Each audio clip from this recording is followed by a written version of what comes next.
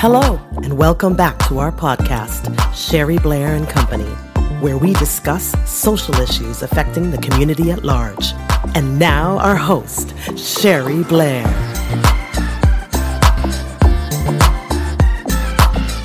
Sherry Blair bringing you a daily dose of positivity. We're in month 8. Have you been with us all this time? So, month 8, master your emotions, practice happiness, and be appreciative. That's what we're working on. So, you have to think about it like this. In this moment, you get to decide. Step into the first day of the rest of your life because this is your moment. Self-improvement is a daily moment-to-moment choice. Acquiring emotional mastery means you need to consciously choose freedom over entrapment. Consciously choose freedom over entrapment.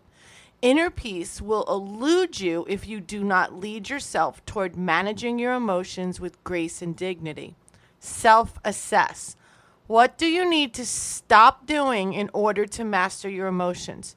Think of stand 1 in the nurtured heart approach and your commitment to refuse to energize negativity. Unhealthy negative emotion leads to self-destruction. What do you need to stop? Name it, share it with us, or tell someone you trust. Put it out there and make a statement that you're not going to do this anymore so that it's out there in the universe, in the energetic fields.